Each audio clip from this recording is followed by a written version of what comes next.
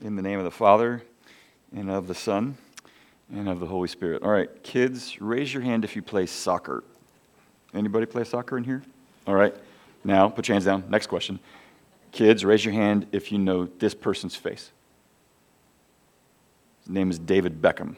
Anybody know? There's a movie, Bend It Like Beckham, right? I know, he retired back in 2006. He's got all these awards and all of these records. However, you may have seen this. A few years ago, the most colossal prank was pulled on David Beckham by James Corden.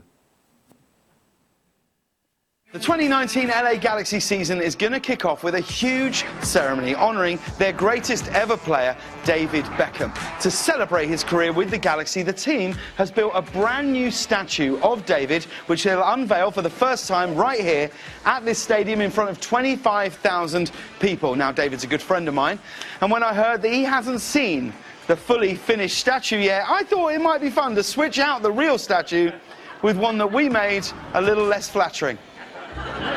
In order to pull this off, our props department had to find the right balance between realistic and absolutely terrible. His biggest things he said when he saw the first sort of mock was that he said that he thought the chin was too big and the butt was too big. This is what I'm thinking, because I think that is David Beckham, really. After 2 months of grueling work, we brought the statue to the stadium for a private unveiling for David. The statue is finished, and here it is right here in all its glory. Because everybody knows David Beckham's smile and his 3 great teeth. This is the angle to really appreciate it. After 2 months of grueling work, we brought the statue to the stadium for a private unveiling for David. Now, David thinks that he's coming here to this loading dock for a final last-minute preview of the statue before it gets moved outside for the official unveiling. What David doesn't know is that everyone here is an actor, and we've placed hidden cameras all over. Okay, we're hearing that the car is pulling up. Action stations. As you all know, I've done some sculptures of some of the most amazing athletes, you know. But no one has been, to me, as iconic as David Beckham, really. Thank you. Yeah. So, without further ado, okay? David Beckham, we want you to meet David Beckham.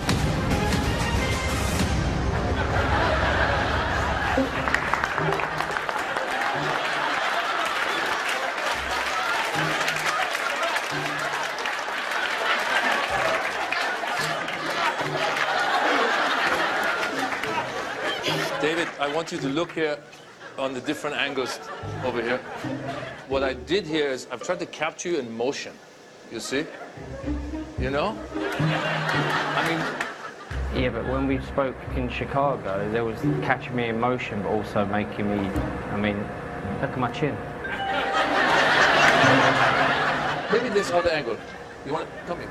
This is a better angle, maybe, It no? doesn't really look nothing like me, though. Look at my eyes. Well, yeah, I mean, maybe if you stand back or something, maybe just a little bit.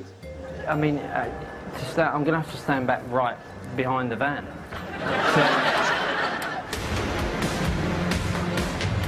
Where are you going to move it to? Back to the studio?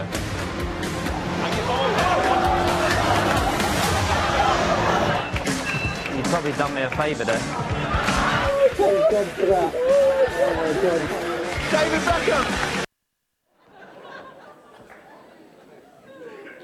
Brilliant, right? Okay, why did we start there? I think you're smart enough to figure out why I'm making how the dots I'm connecting here. David Beckham holds the records for, he's won titles on 4 countries. He's kicked the most free kick goals of any player, and he has all these records. But to see that memorial to him was scandalizing to him. Like, you could see it on his face.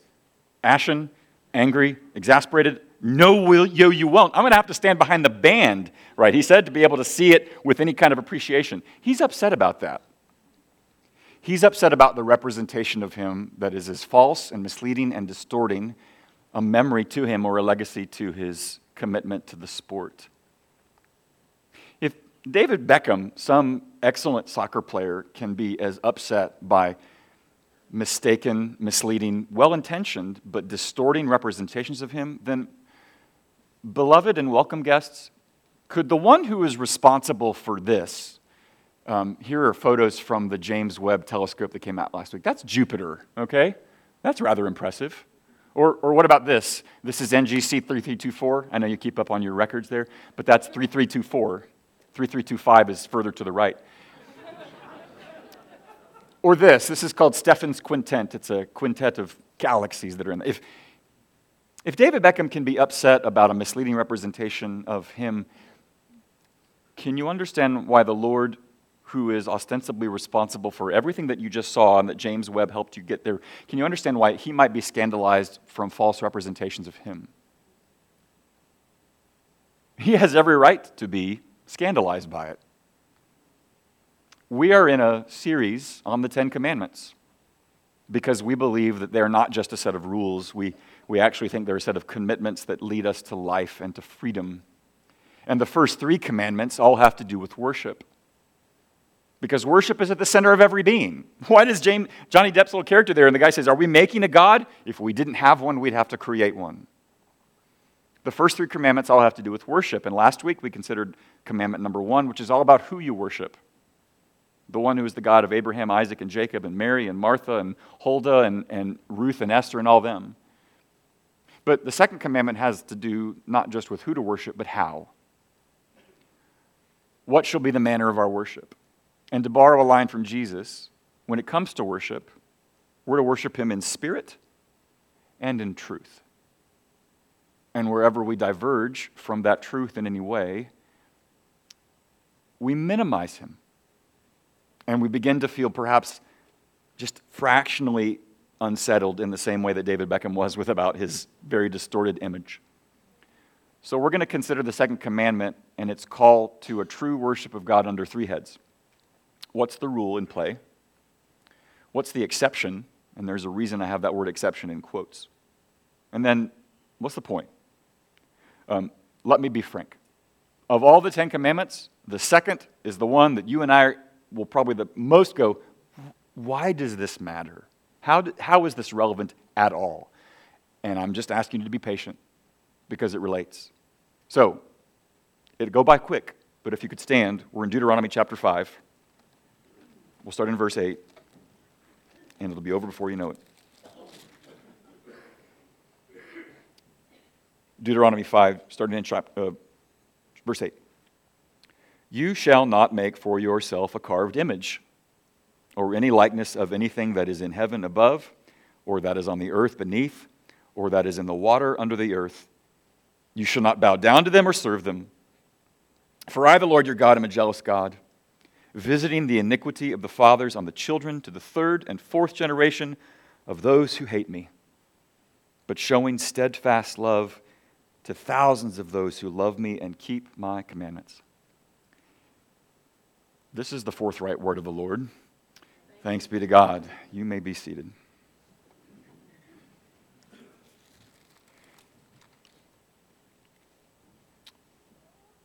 If you had heard the first 4 chapters of Deuteronomy, as Israel had heard or read, you could have seen the second commandment coming. Because on several occasions, even within those first 4 chapters, there are references to Israel's errors that would lead to Moses having to reiterate what the second commandment says. And so in Deuteronomy 4, you hear this spoken, watch yourselves very carefully, since you saw no form on the day that the Lord spoke to you at Horeb out of the midst of the fire, beware lest you act corruptly by making a carved image for yourselves in the form of any figure, the likeness of male or female, the likeness of any animal that is on the earth, the likeness of any winged bird that flies in the air, the likeness of anything that creeps on the ground, the likeness of any fish that is in the water under the earth. That's the warning. That's the warning that he is out to issue to us, and that's why we might understand the second commandment. But if you listening there in Deuteronomy 4, you realize that's not just a law being restated, that's invoking a memory. And if you're listening closely, and if you have any basic understanding of Israel's history, then you know that it is invoking the memory of Moses upon Mount Sinai. Horeb is the place where he saw the presence of God in the burning of the bush, and it's also near the place where he received the 10 Commandments for the first time. And that was an interesting story back there in Exodus, right? Israel sees Moses go up to Mount Sinai. They wait, they buy their time, they play their cards, they check their news, all that stuff. Nothing's happening. They're waiting for him to come down. He's delayed. Maybe he's dead. They start to feel uneasy. And then Israel makes a choice. You know what? Hadn't heard from God for a while.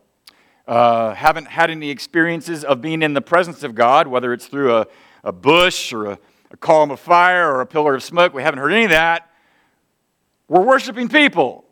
So I know, let's make an image. And so they say, Aaron, here's our gold. We'll melt it down. You make an image of us, make an image of God. And he does. He makes an image of a golden calf in Exodus 32. And here's a famous rendering of that moment when Israel begins to worship before a golden calf. Now let's be very clear about what that is and isn't. That is not Israel saying, we're done with you, Lord. We're going to find some other Lord. This was a representation they were trying to come up with God. Golden calves were sort of a familiar icon of many faiths and cultures in that day. It was a symbol of fertility, so they reached for the closest thing they could to an object of reverence, and they said, we'll make a golden calf, and we'll worship the Lord as the golden calf. Because in Exodus 32, you hear Aaron say, tomorrow will be a feast to whom? Not to some alternative God, but to the Lord.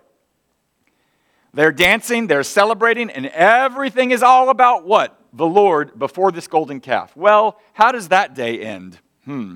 If you know the story, the day ends poorly.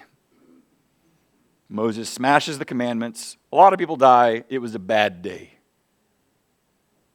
And we go, what? What's the deal? I mean, give them a little credit. They're worshiping people.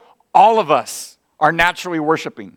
We all find something to attach to long for, to be the North Star for us. We all do it. Even if we're aware of it or conscious of it or admit it or not, we all have a God of some sort. Can you blame them for wanting to worship, even if it is a golden calf? Yeah, God finds a reason to blame them. Why? What happened in Exodus 32, that's borne out in what's in the rest of our passage this morning. The Lord is not indifferent to the manner in which his people worship. He says there in our passage, for I am the Lord your God, and I am a jealous God. Now, kids, you hear the word jealous, and you automatically think boyfriend, girlfriend, whatever it might be. And what is jealousy? It's wherever jealousy happens, there's been a betrayal, a drift of love, and estrangement from one another. And usually in a human form of jealousy, what arises? Anger, frustration, harm, sudden feelings of insecurity, self-loathing, bitterness towards the one who's drifting. Human forms of jealousy, all of those emotions, they all boil down to this feeling of hurt. And you can't fault anybody in the midst of having a jealous concern for what they once had. That's a human form of jealousy. And the word that the Lord chooses here to describe himself as one is jealous. Now, that's a human word because that's all we've got are human words, even the ones that he's given us. So it's an analogy. So let's think about that for a second. Is the Lord feeling like a jilted lover, dejected? Oh, I'm going to go sit on the couch and mope now. Is that him? Is the Lord ever hurt or diminished by us when our faithfulness or our love drifts towards some other object? No, he doesn't need, he loves us. He doesn't need us. So if you will try to strip down jealousy to its basic constituent animating principle, it's this. What is jealousy out to do? It is out to seek, to preserve, and protect that which is good. A jealous rage is not just anger at the person who is drifting. It's trying to bring back, to recapture, to recover that which you enjoyed and that which you delighted in mutually. The Lord is out here to protect that which we have with him, and therefore he refers to himself as a jealous God. To put it in kind of try to merge the human and the divine ideas together, there's a theologian named Christopher Wright. He's a Brit, maybe he's Australian. He said this: a God who was not jealous would be as contemptible as a husband who didn't care whether or not his wife was faithful to him. Jealousy is God's love protecting itself. A false worship of him, which we'll explain to you in what sense is it false here.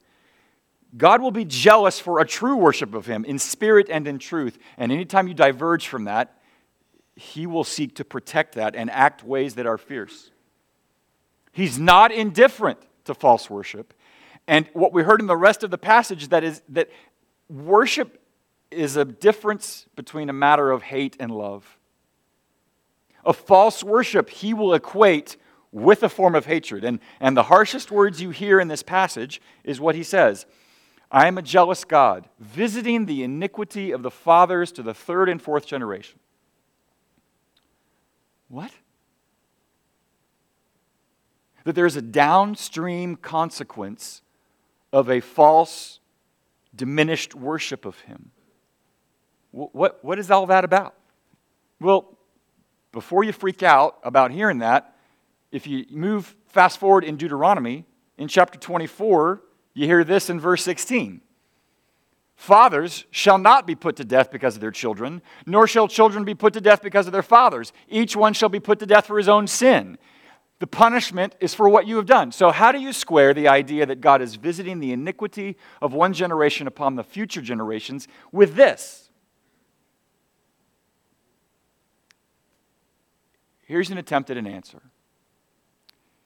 Beloved and welcome guests, in history, I wonder, can you point to anything that you might say is our inheritance from an earlier generation that has wrought havoc in ours?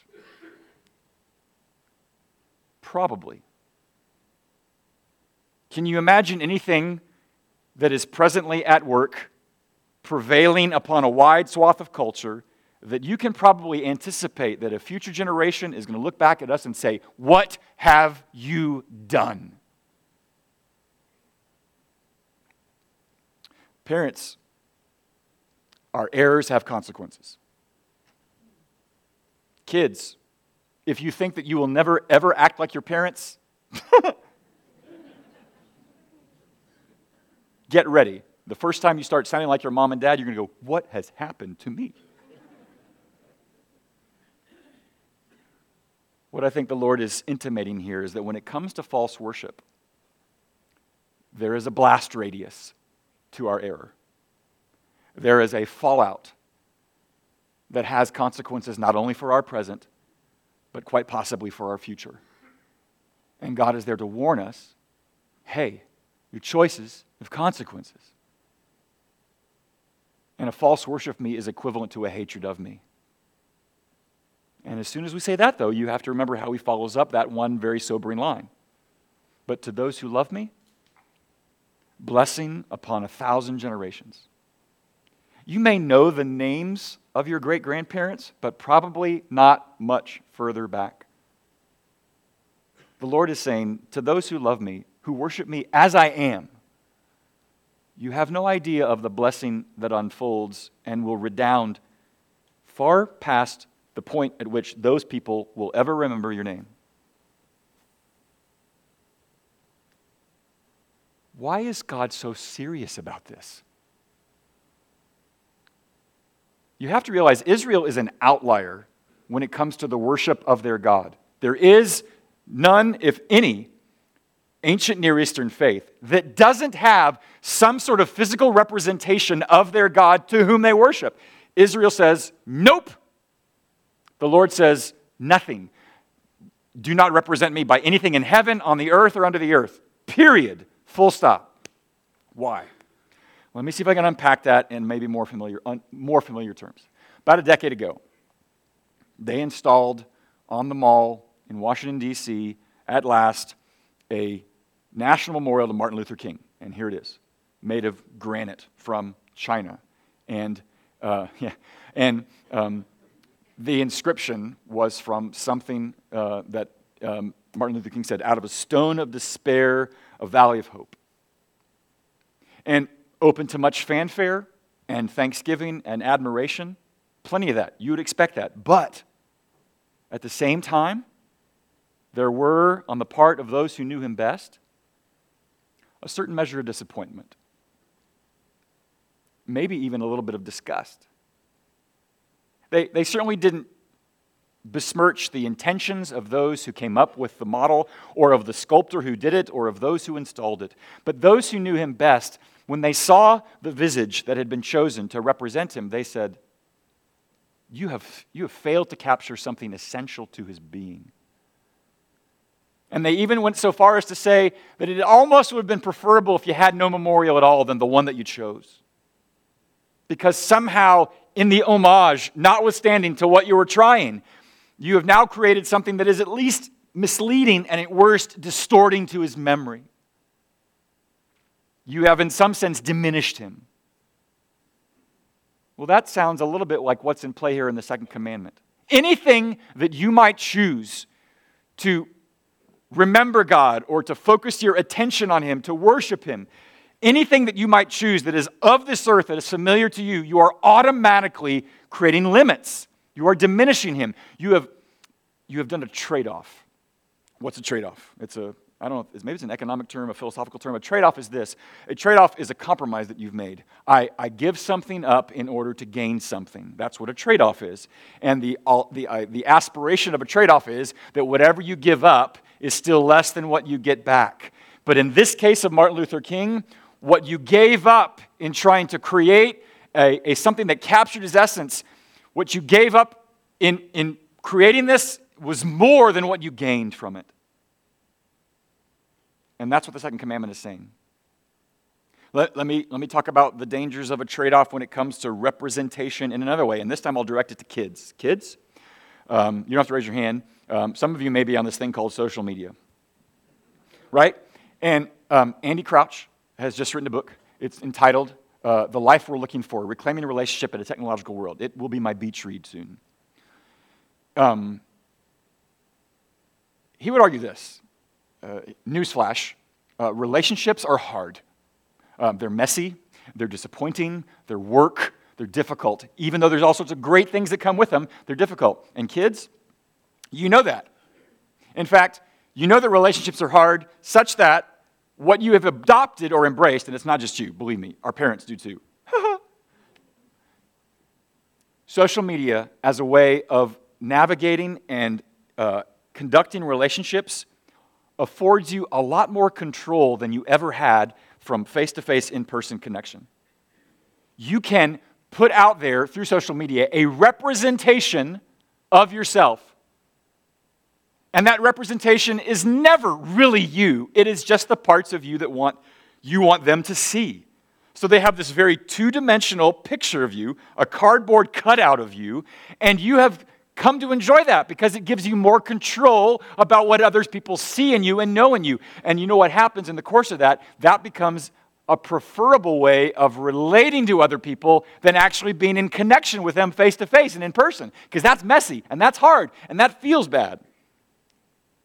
But Andy Crouch in his book, he would say this: in many ways, once we've been hurt by other people, the control and choice afforded by social media in terms of how and when we're known and by whom we're known is very appealing. But the dangerous thing is we're not really well known through these media. And he goes on to say, the longer you let social media be the only means by which anybody knows you, you don't know how to have relationships anymore.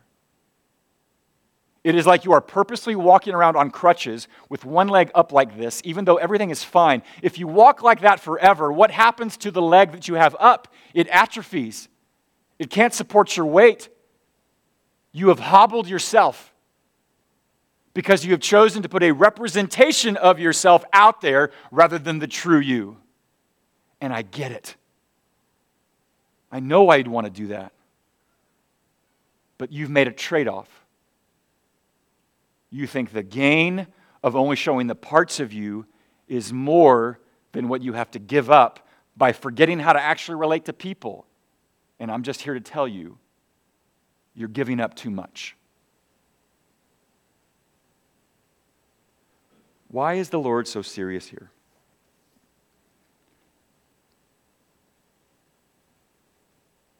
I'll tell you why.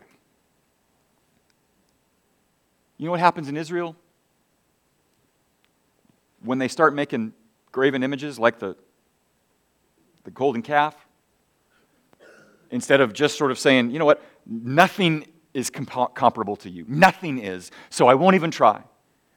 It is a short hop in Israel's history from representing the Lord through a created thing. It's a short hop from there to worshiping another god. Because Aaron started it. Well, they gave me their gold. I made a golden calf. My bad. It's a short hop from Aaron to King Ahab, which we studied a few weeks ago in the story of Elijah, who is then saying, forget it. These gods, I can see them. I dig them. I'll go with them. That's Israel's history. And you may think, I don't care. What difference does it make? Pastor, have you ever come to my house and seen me on my front steps with my whittling knife? You know, hello, Cletus, what is that? Balsam or birch? What are you whittling? I'm whittling the Lord. You haven't done that. And I'm also pretty sure that I will never walk into your house and see a shrine to whatever you have whittled to represent God. So what difference does it make? I told you, this is the one where you go, tell me, Lord, how does this relate to them? How does it relate to me? I'll tell you why. In the same way, it was a short hop from Israel to make a golden calf to represent God and coming up with worship to another god. Here's the connection for us. What do George Burns, Graham Chapman, Morgan Freeman, Alanis Morissette, David Strathairn, and Octavia Spencer all have in common? They've all played God in film. Every one of them. Quite a panoply of different expressions of what it means to be the Lord. Now look, people making films, they don't care about what you worship. They just want you to pay and buy a ticket. So we know what their God is, right? But it is a short hop from coming up with human representations of the Lord and making a God in your own image. Now, this will be lighthearted, but here's a scene from Major League about the natural impulse to find something that will serve us. Jobu, ayúdame en este momento para que me des el poder para conquistar el cuerpo. Te daré mi devoción para siempre poderoso.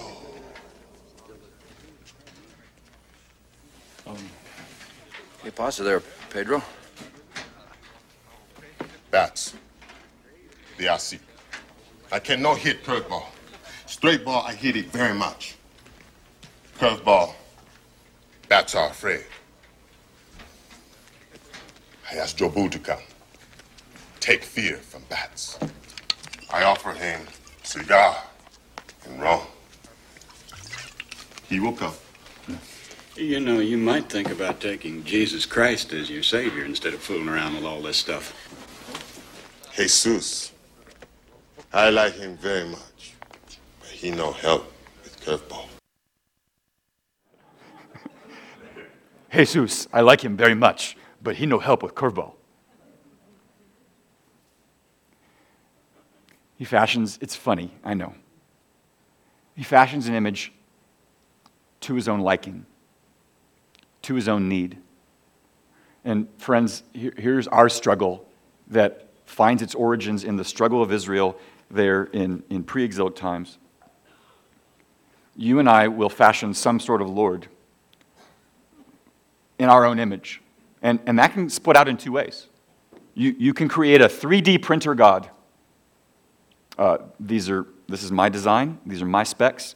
These are my requirements, my preferences, my purposes, and whatever I want is what I will get.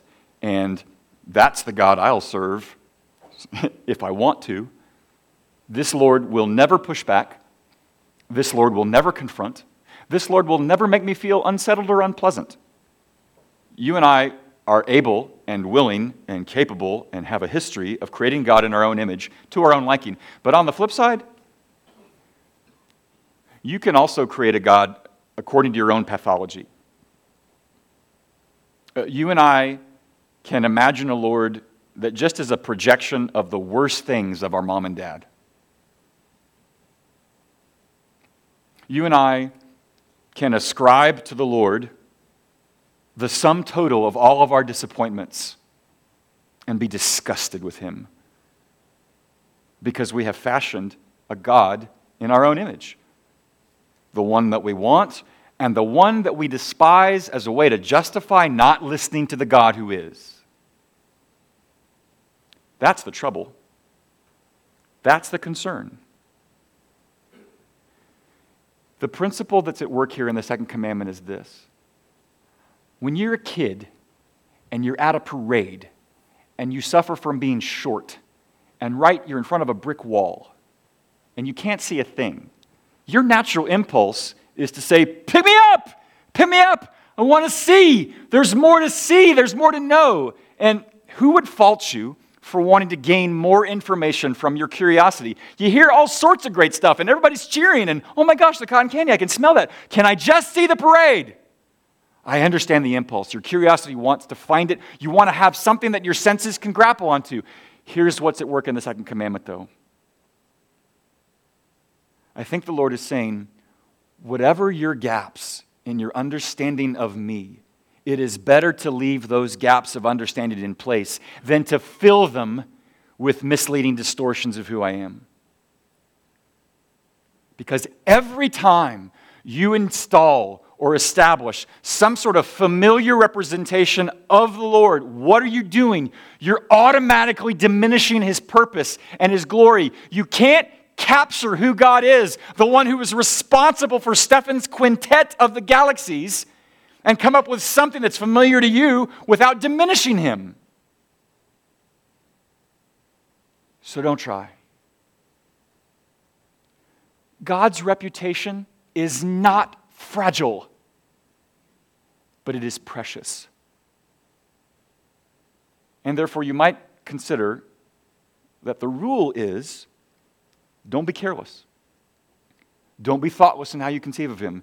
Always be aware that you are capable of creating him in your own image, not the images he has chosen to portray himself. That's the struggle. That's the problem with the rule. What's the help?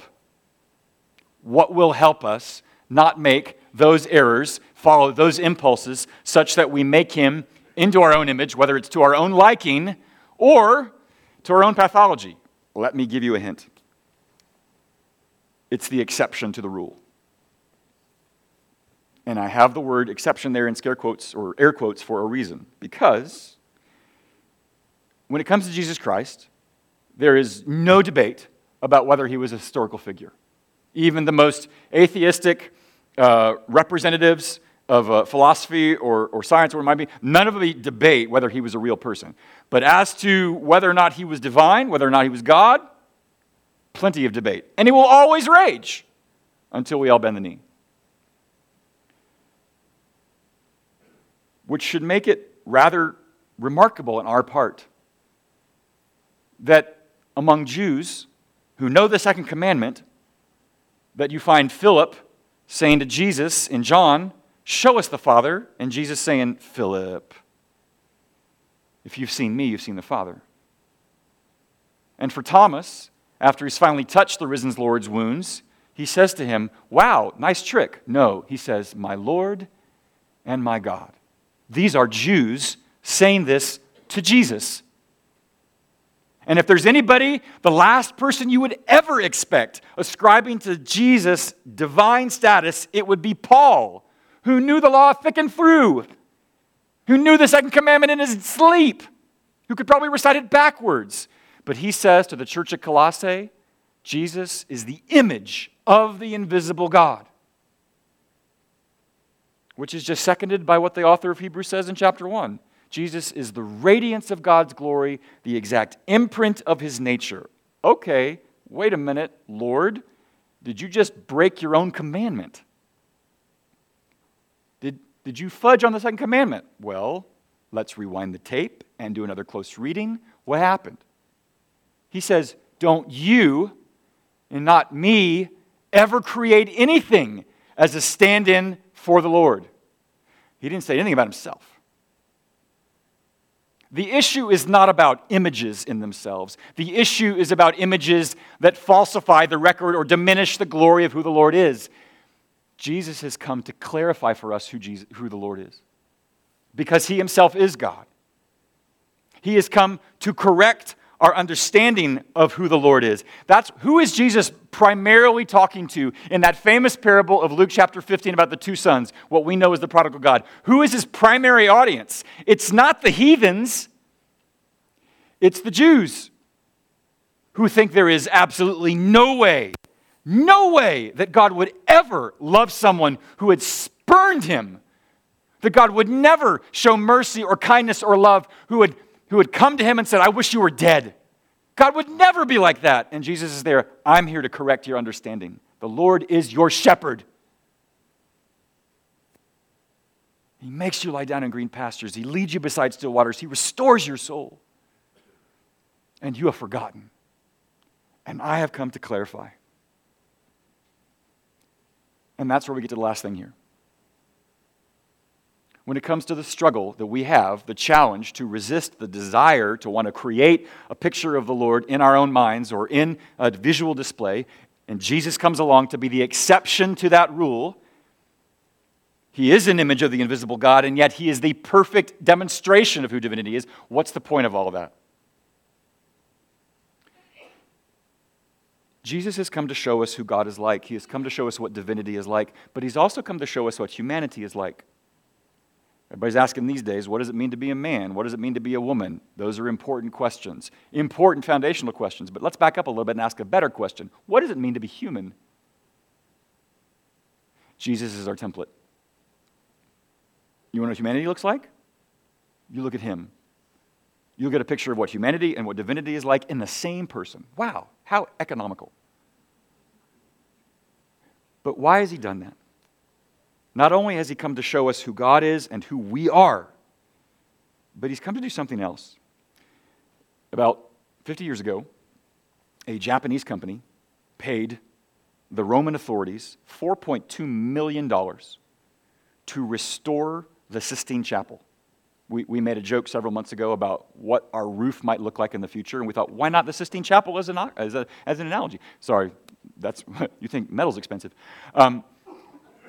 Japanese company pays Rome $4.5 million to take the frescoes of the Sistine Chapel and restore them to their original beauty. So here's one of those frescoes. That's the Michelangelo's version of Daniel on the left before the restoration, and that's what it looks like on the right, even on a washed-out projector. Renewal and restoration at great cost. Genesis 1 says that humanity, male and female, were created in the image of the Lord. Male and female, we created them, he says. Sin comes along in our attempt to become our own God, to do things, to know our good and evil apart from him, and what happens? That image is, if you will, defaced. Something vital about us and about the God in whose image we are made has been obscured. What does Jesus come to do? To restore the image to its original intention. And that's why Paul will say in Ephesians chapter 4 this, that to follow Christ is to be renewed in the spirit of your minds and to put on the new self, created after the likeness of God in true righteousness and holiness. At the cost of his own blood, he has come to restore unto us the image in which we were created, which we've defaced by our own sin and our own corruption. He has come to restore to us a sense of who this God is in whose name we gather, that we might worship him what? In spirit and in truth. What is the takeaway from the second commandment? I will give you a little inside baseball on how it applies to us, we who lead worship. Look, it's not lost on me that there are sizable segments of the Christian tradition, our Roman Catholic brothers and sisters, our Orthodox brothers and sisters, who live and die by showing images of Jesus.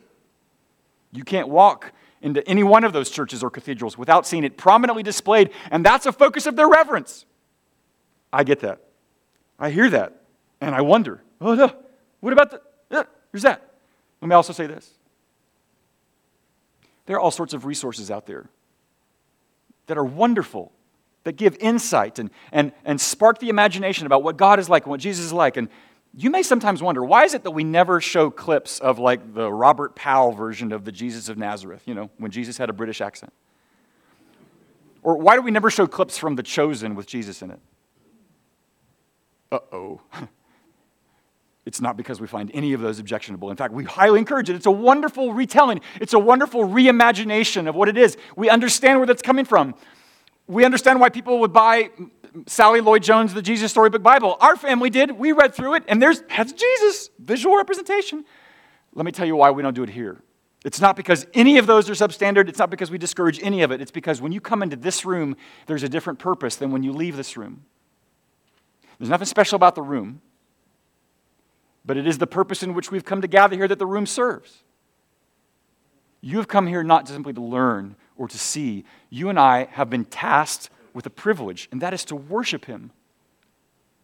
And so when you're outside these worlds and you're trying to learn and you read, man, all of those resources are wonderful, but when we come in here, look, in our tradition, if we're going to err on the side of caution. Because every time you try to represent God in some way, you are automatically limiting it. As Craig and I were talking about it before worship, you have read a book that became a film, and you saw the film and you thought, oh my gosh, they missed. They have whiffed on that character. Luke would never have tried to kill Kylo Ren. Never. The attempt to picture it automatically limits you, automatically puts limits on how you can refer to the fullness of it. And that's why, look, if we get to heaven and I find out it would have been fine, you could have shown chips from The Chosen, I will come up to you and say, I'm sorry. But if we're going to err on the side of caution. Because we don't want to put anything that limits your vision of who it is when we've come to worship. Now, what's the application for you? How do you know when you see Lord right? It comes down to how you see yourself. It comes down to how you see your purpose. How do you know if you see the Lord right? The shortest song that David Wilcox ever wrote, it went like this. If I had a spell of magic, I would make this enchantment for you. A burgundy heart-shaped medallion with a window that you could look through. So that when all the mirrors are angry with all your faults and all you must do, you could peek through that heart-shaped medallion and see you from my point of view. In the gospel, it's not a heart-shaped medallion, it's a cross-shaped medallion. And when you look at that cross, then when you struggle with your faults and everything that you're failing at, what you can see is how God sees you. And that's when you have a true sense of Him. And it also means you have a true sense of His purpose. In Deuteronomy 4, why is it so important that Israel have a proper understanding of God? Because keep and do my commandments, for they will be your wisdom and your understanding in the sight of the peoples, who then will hear all these statutes and will say, surely this great nation is a wise and understanding people. Let your light so shine before men that they may see your good works and give glory to your Father who is in heaven. Your purpose is to be a testimony in this world, in some form or fashion, sometimes with words, other times with actions, always His. And when you see Him as He is, those are the markers of your understanding. And that means at any point, in your tears and in your laughter, there are always two questions you have to ask yourself. What has He done for me? What has He done for us? And what does He ask of us? Those are two questions we should always have an answer for. And when we are struggling or when we are soaring, it's the answers to those questions that show us what we believe and prove to us that we understand. And that's why in J.D. Salinger's lesser-known novel, Franny and Zoe, Franny's a 19-year-old college student who's starting to use the Jesus prayer, which is an Orthodox tradition prayer. Jesus, Lord Jesus Christ, Son of God, have mercy upon me, a sinner, saying it over and over again. And she says it, and her brother Zoe, he says to her, Franny, if you're going to say the Jesus prayer, at least say it to Jesus, and not to St. Francis and Seymour and Heidi's grandfather wrapped up in one. Keep Him in mind if you say it, in Him only, and Him as He was, and not as you'd like Him to have been. That's why the second commandment's here. And we give thanks that the Lord has given us an image of himself in his Son that has done more to display, but to demonstrate to us his goodness and what it means to be human. Let's pray.